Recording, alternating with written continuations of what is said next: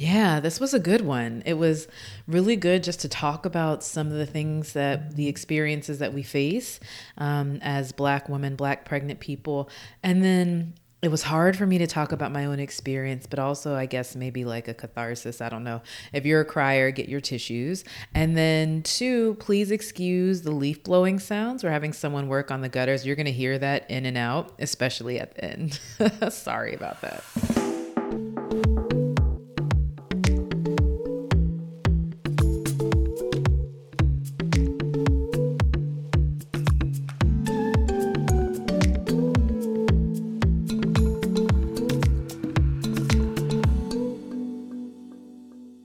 Hey, I'm Dr. Stephanie Hack, and this is the Lady Parts Doctor podcast. Welcome.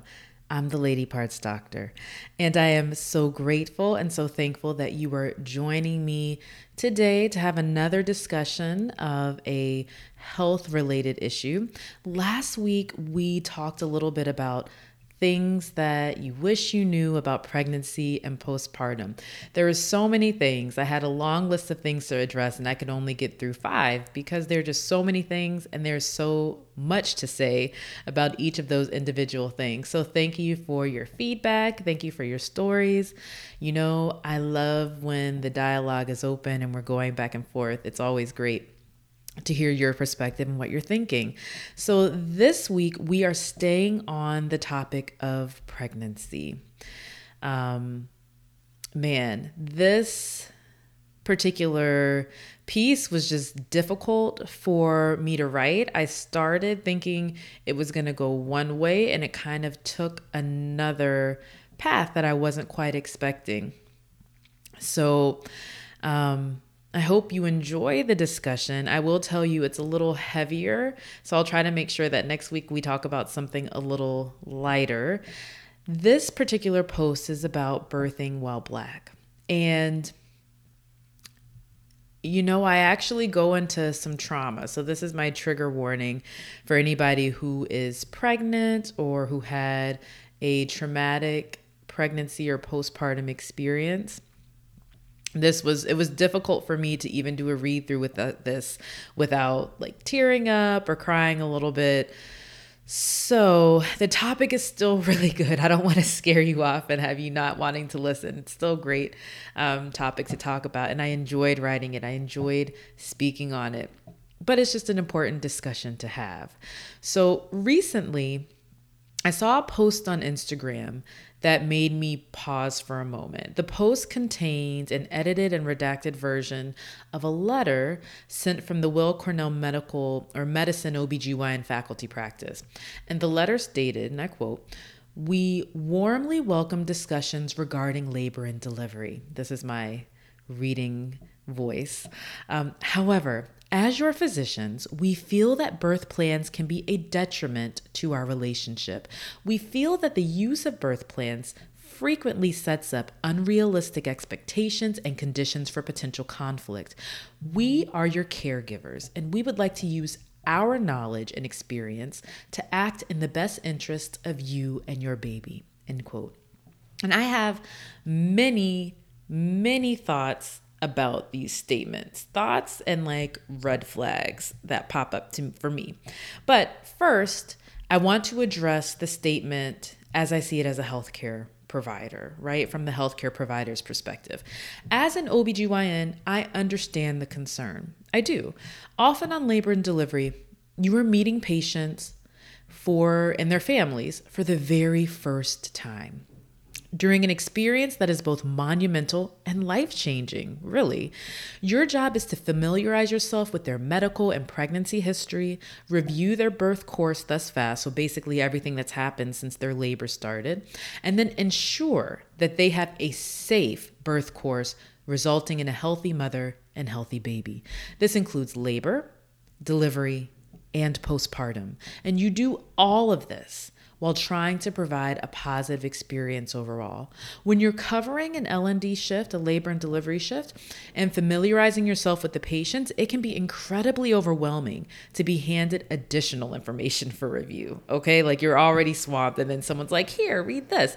And reading multiple pages of a detailed birth plan can be daunting, especially if you're receiving multiple in one shift. I remember the discreet and sometimes not so discreet eye rolling that would occur when someone handed us a birth plan during residency, like as if we weren't busy enough. And don't let them have a doula now. Don't let them have a doula.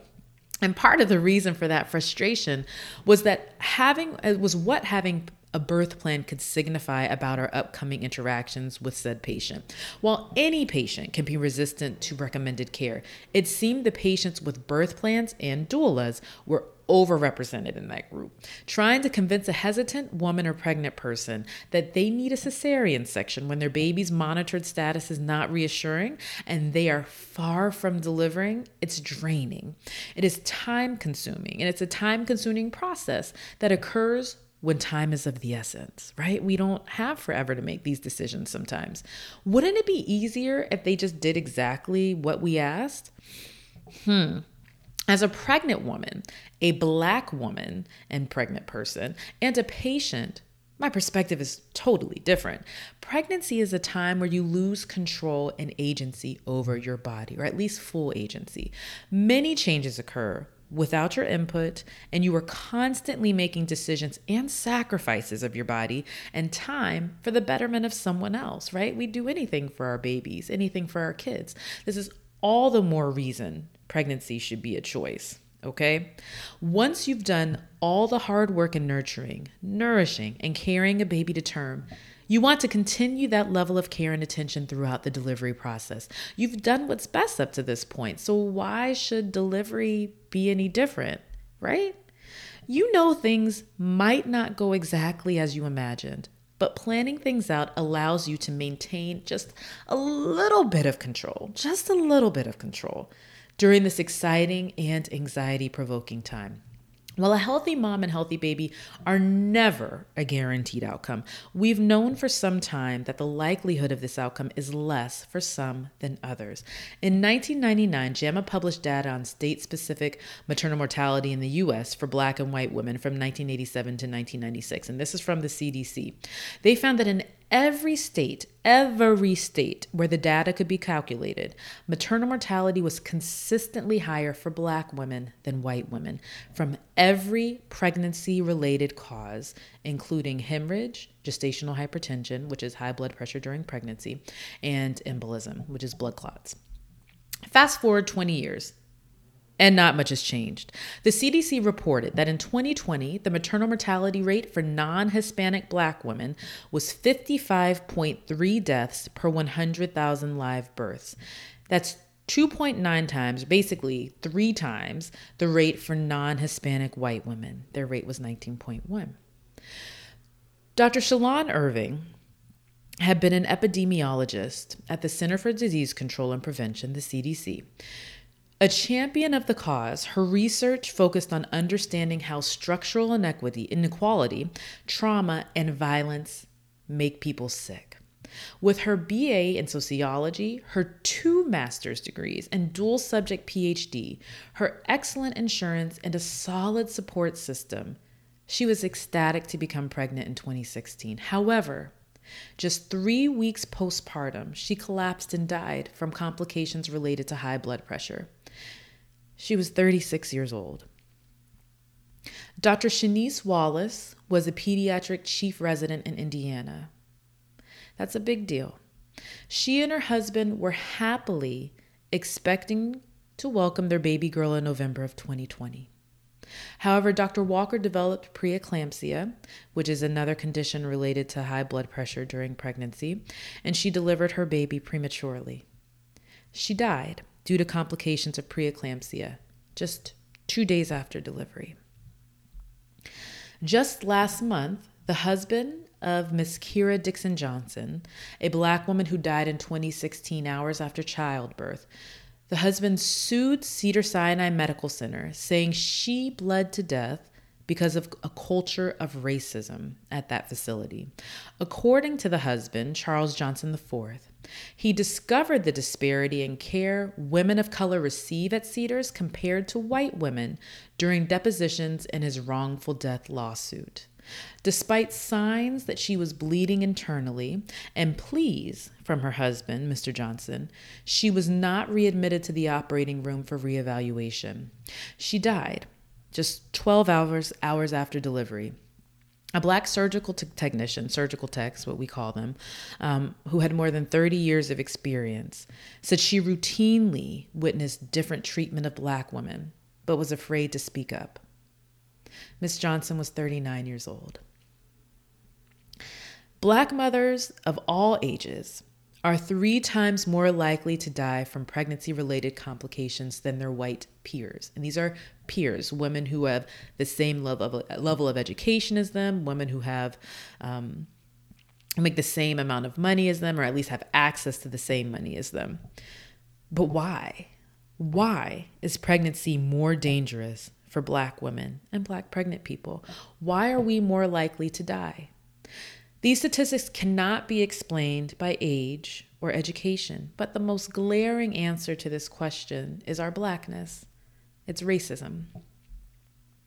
Addressing structural racism and its contributions to the aspects of social, political, economic, and healthcare systems that reinforce inequity will eliminate disparity and improve the care of all women and pregnant people. Structural racism contributes to the concentration of chronic conditions plaguing the Black community and our limited access to care compared to our other communities. Structural racism explains the implicit bias in healthcare that allows healthcare providers to believe that Black people experience less pain than white people. And it explains the finding that Black newborns are more likely to survive when they are cared for by Black doctors. It matters. And now, my own story. In 2019, my husband and I were incredibly happy to discover that we were expecting our second child. We'd experienced a couple of miscarriages prior, and just being able to grow our family was something that we really wanted. Let's see if I can get through this without tearing up.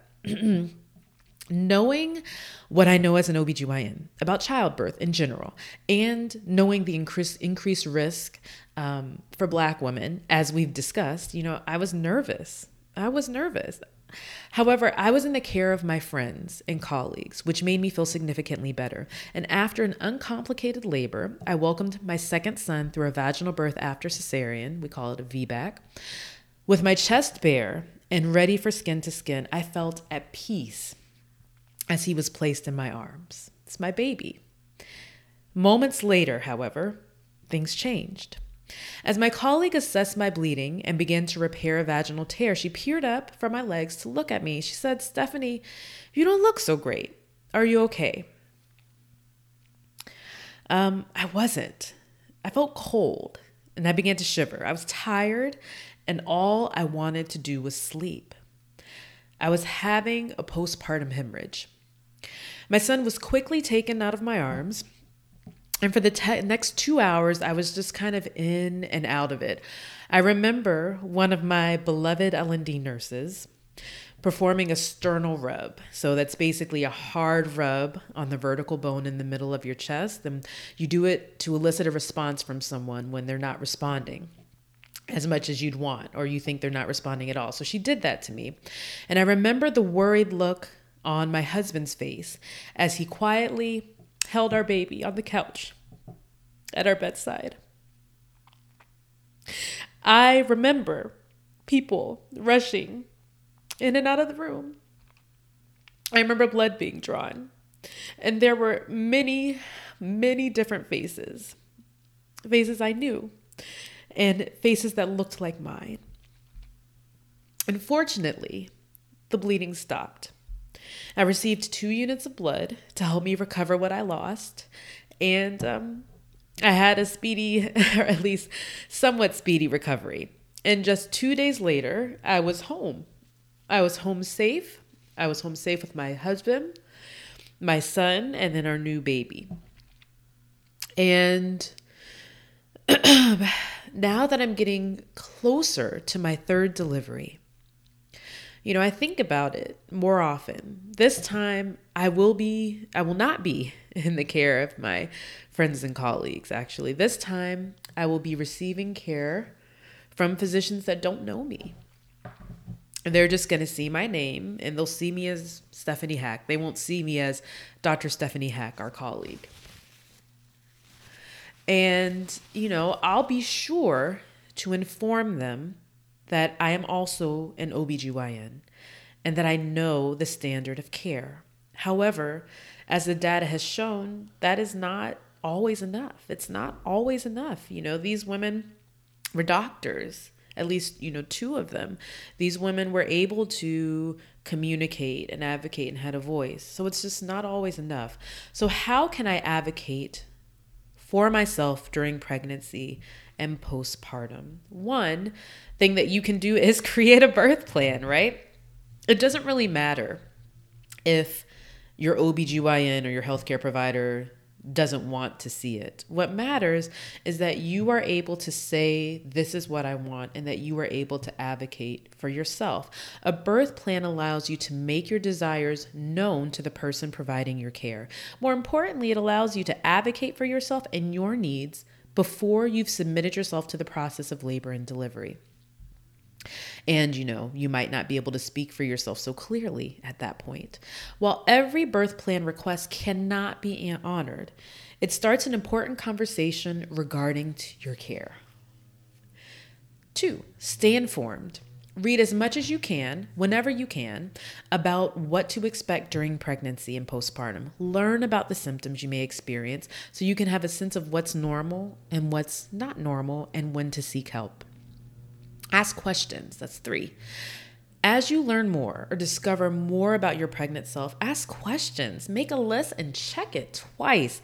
Bring it with you to every appointment to make sure you get answers. And this helps you just gain a better understanding of the entire process. If you have questions about what's coming up, ask questions about what's coming up. I had many a time where I sat with my patients in the office to talk to them about what to expect when they come to labor and delivery. And this might be questions that they had after they attended one of the birthing classes and pregnancy classes or prenatal classes, or a question that they had after something that they watched or something that they read. But we made sure to address it and to discuss it so they just had a better understanding. And then 4, bring an advocate.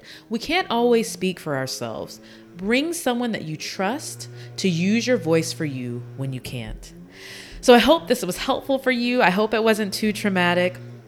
There is so much joy in motherhood. There is so much joy in Black motherhood. And I promise I will spend some time talking about that more. But just seeing this letter, I was like, we have to talk about this because I want you to advocate for yourself. I don't ever want you to feel like you shouldn't. Again, I'm Dr. Stephanie Hack, the Lady Parts Doctor. Don't forget to subscribe to the blog, the podcast, the YouTube channel, Instagram, Twitter, everything. Let me know if you have any questions, stories, ideas you want to share by emailing me at drhack@ladypartsdoctor.com. Until next time.